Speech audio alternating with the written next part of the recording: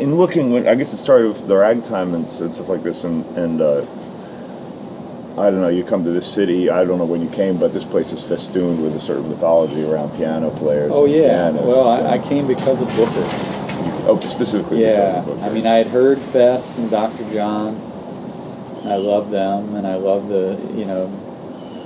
hearing the Tresillo, and, I didn't grow up hearing that at all in St. Louis, so it's very exciting. I think I first came down in 77 or 78, and... What's Tresillo? Tresillo, that's bong bong dong dong. Oh dong, yeah. Dong, dong. That's the Cuban half clave, yeah. Right, half clave. That's there's like 5 different names for it. It's the most common rhythm in the world, I think. Yeah. Maybe comes from India. I think maybe the gypsies brought it from India to. In Gottschalk you find in one piece you find the Tresillo, you find the tango, habanera, bum, ba-dum, bum. Yeah. And you find the cinquillo, which is da da da da da da da da da da da. So anyway, that if I have been able to make a name for myself, it's because I played trad jazz, but then I was also interested in Booker, and I mean, just so few people have bothered to really learn that Booker stuff. Now it's easier because Josh Paxton transcribed. I saw that. Transcribed those books, so I mean it's a lot easier. It's still hard to play the stuff, but there's like Dave the Count Rice. Have you heard him? No.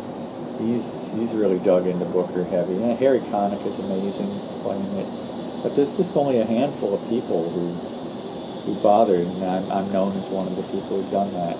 So I guess I'm just known as somebody who's into a lot of different things. You even had a Beatles show for a while with Little Queenie and Debbie Davis. And that was great. I wish I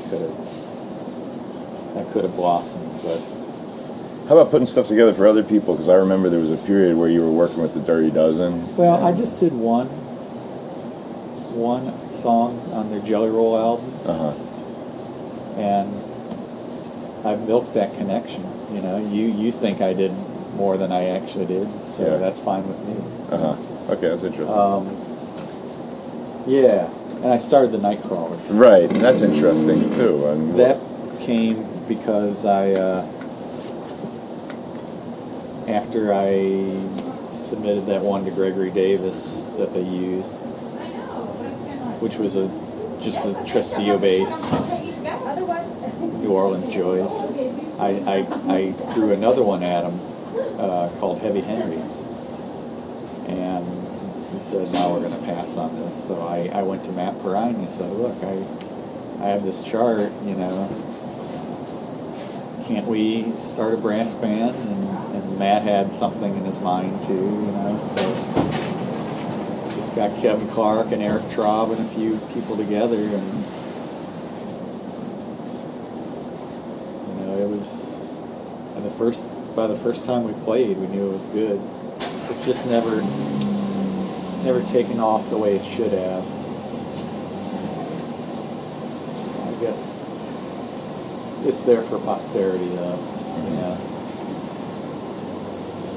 If people care about New Orleans music 50 years from now, they'll look at those records and say they're as good as the Dirty Dozen or Rebirth. I really think that. A lot of people. A lot of musicians have said that.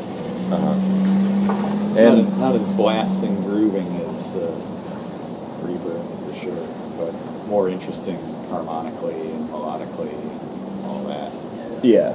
Well, it's there's so many different directions. I mean, I was going to ask you about that sort of thing too with New Orleans piano traditions as opposed to things like the other stride and American piano styles from other places, and how did you end up sort of bypassing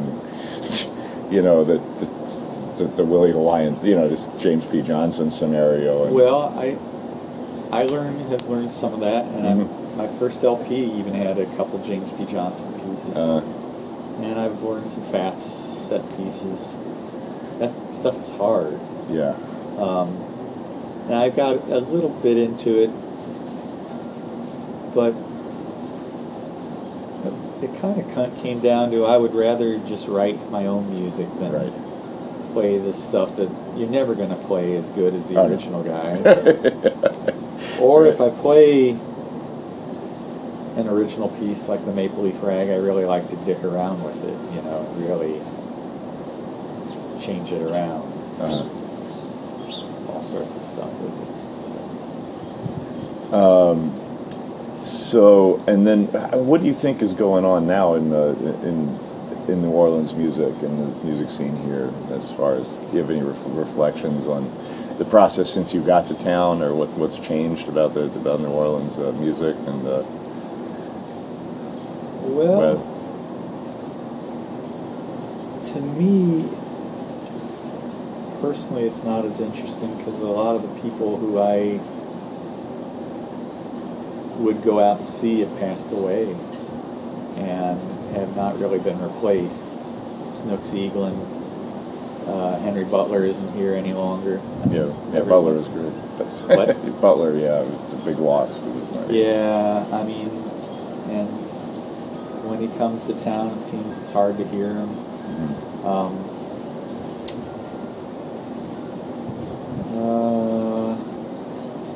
The trad scene there isn't as much trad, which I like. A lot of people wouldn't care for, but you know, you used to be able to go to the Meridian and hear Jacques Cousteau's band 6 days a week. There was a place called the Can Cabaret on Bourbon Street that had a really good band you could go to. Now there's the Palm Court, which can be kind of snoozy, and there's the Preservation Hall, which is always mobbed. You know, there's good funk bands. I like some of the Frenchman Street players. I love Panorama. No.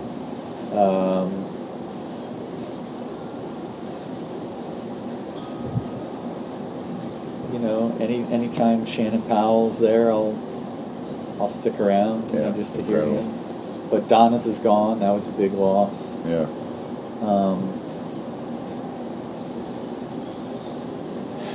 I don't know. I rarely go out and hear music. Well, it's got to be hard with your ears. I love Astral still. But right now, yeah. I'm not inclined to hear much of anything. Yeah. Astral Project is still, they're hard to play at all anymore. They don't play that often.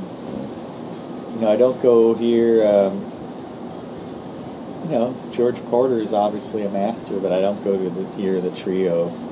Even though I rarely go to the Maple Leaf. I used to go there a lot. I'll go hear Cleary when he's in town. He's probably my favorite. He's just all around, just the way he can put the Cuban thing into the New Orleans thing is just so magical. He has a very, very strong kind of, very crisp internal rhythmic, this clog, you know, the way he expresses time is very, very. Oh, I know. And his singing. Yeah. And his guitar playing. I know, he's just. Yeah, it's great. Eighth wonder of the world, as Bonnie Raitt said. Are there other piano players outside of New Orleans that you're interested in, or that you listen to?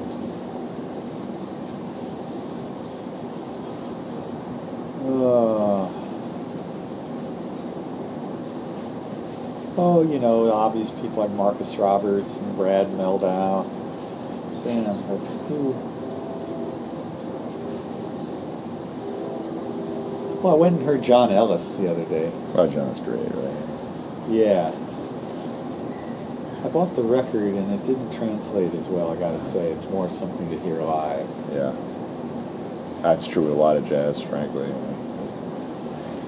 I wonder how much you get Bud Powell records, and if you had been there, you're a dick. God. You know what I mean? It's always the fear.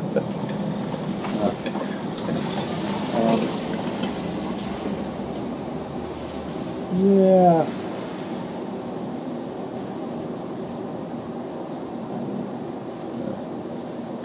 I'd say my favorite pianists were Dave McKenna Dick Hyman and James Booker. Huh. Which is Yeah. an odd threesome. Do you know Yeah. Dave McKenna? I know who Dan McKenna is. You know, I don't know a lot of it, God. but it's such interesting names to bring up. But Oh, he was best barroom pianist ever. I mean, walked his bass, great walking bass, and amazing flow of minds. uh-huh. So, and Dick Hyman is just one of these guys. He's the best stride player still. He's about 80. He turns 84 this year, 85. He was born 27. But he's still playing his butt off. Do you teach people? I have some students. I can't say I'm very good at it unless they want to really learn Booker and that stuff. But yeah, I get people to come. Sure. How do you? I'm not good at teaching non-New Orleans stuff, Uh-huh. so I'll give them a book, but teaching is tedious. Yeah. It's really hard. Uh-huh. I have to, I think I came here when I was 26 and I had a master's degree already. Uh-huh. I could have gotten a PhD at one of the schools here and I could probably be teaching, but I don't know if I'd be any happier. Uh-huh. Probably not, because Uh-huh. I would have cut into a lot of the travel that I would want to do. That would have been as an art student, visual arts. No, I would have gotten a music. Oh, okay, because I thought your master's was what? Master's was in jazz studies. Oh, really? Yeah. No, that's interesting. Okay, I didn't realize that because you said your undergrad was art. Yeah. thing. Yeah, and then I got a music degree because I wanted to be a music journalist. Right, I see. Okay. And I was never able to get on a staff. Uh-huh. So that's all right, I think now what bad karma I would have generated from being critical for 20, 30 years. Yeah. I could be generating it, but who knows? Well, you're generally saying no. You're not. You're not going after people you don't like and interviewing them. No, I mean, I go after everybody, whether I like them or not, because I'm interested in music. I'm more interested in, there's people that I would say some of their efforts I'm not that interested in, but I don't think it's my responsibility. It's my responsibility to ask them why they're doing what they're doing and what they mean by that, because I think that's interesting in music. I mean, if the person has everyone I interview or everyone that I go after is somebody who could be doing it a different way other than they're doing. They have the capability to do it a different way than they're doing. So I'm humble about the fact that they chose to do it one way, and rather respect to say why are you doing it this way as opposed to the other way that you could be doing it. What's the meaning? I'm interested in meaning, I guess, is really what I'm interested in, or not, or lack of, but the discussion of it. Anyway, it's that sort of thing. So it's not really, I don't really go after people I don't like, but sometimes, if you know what I mean, and it's not my favorite thing. Although I tend to go after the network of people that I do know because I feel like they have been disserved by, in general. Yeah. I've seen a lot of music in New Orleans go completely passed over by the press because they didn't know how to penetrate what was going on right when it was happening, And Yeah. Well, some people, I noticed you interviewed Tim Green, that guy, Eric Traub. yeah. In fact, I haven't seen Traub forever. I don't even know. I hope he's okay. Yeah. Trolson, I don't know if you interviewed him yet. I've been meaning to interview Paul Trolson. I have to broach the subject with him because some people don't like to talk about things like a classical interview, and then I'm trying to find ways to open up. Say, okay, you're an artist. We can talk about whatever, however you'd like. I don't care if you want to play things or whatever. I'm just trying to sort of open it up for people. So I haven't gone to Rick yet, but I will get there.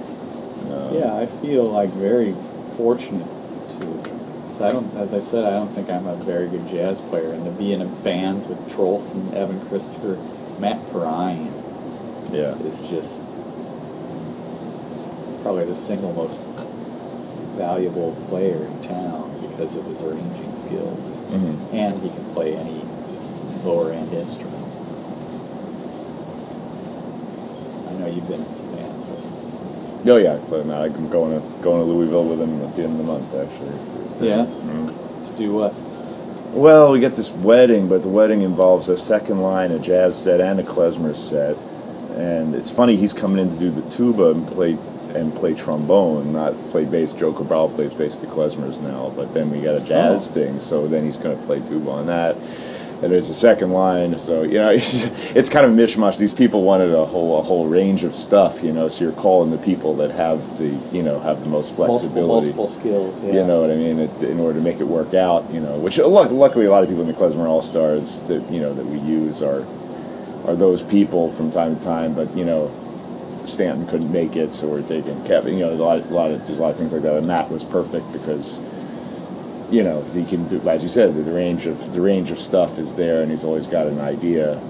He's a very musical guy. I mean, the thing about Matt is his natural musician his melodic sense is just unbelievable. Like, it is. It's like, I've never seen it. It's so interesting when you see that stuff roll out of somebody so perfectly every time. Yeah, that I know. kind of Well, thing. Evan's the same way. Mm-hmm. Evan is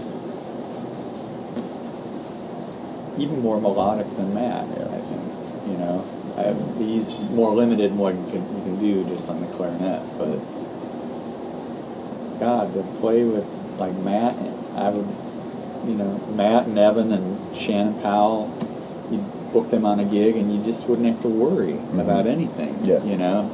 Because Matt and Evan can just toss the ball back to forth, for the whole set if you had to, Yeah. So. Well, do you want to show me what you're doing at that you were going to say you're I'll just show you piano, and then I'll let you Yeah. get back to your Sunday relaxation.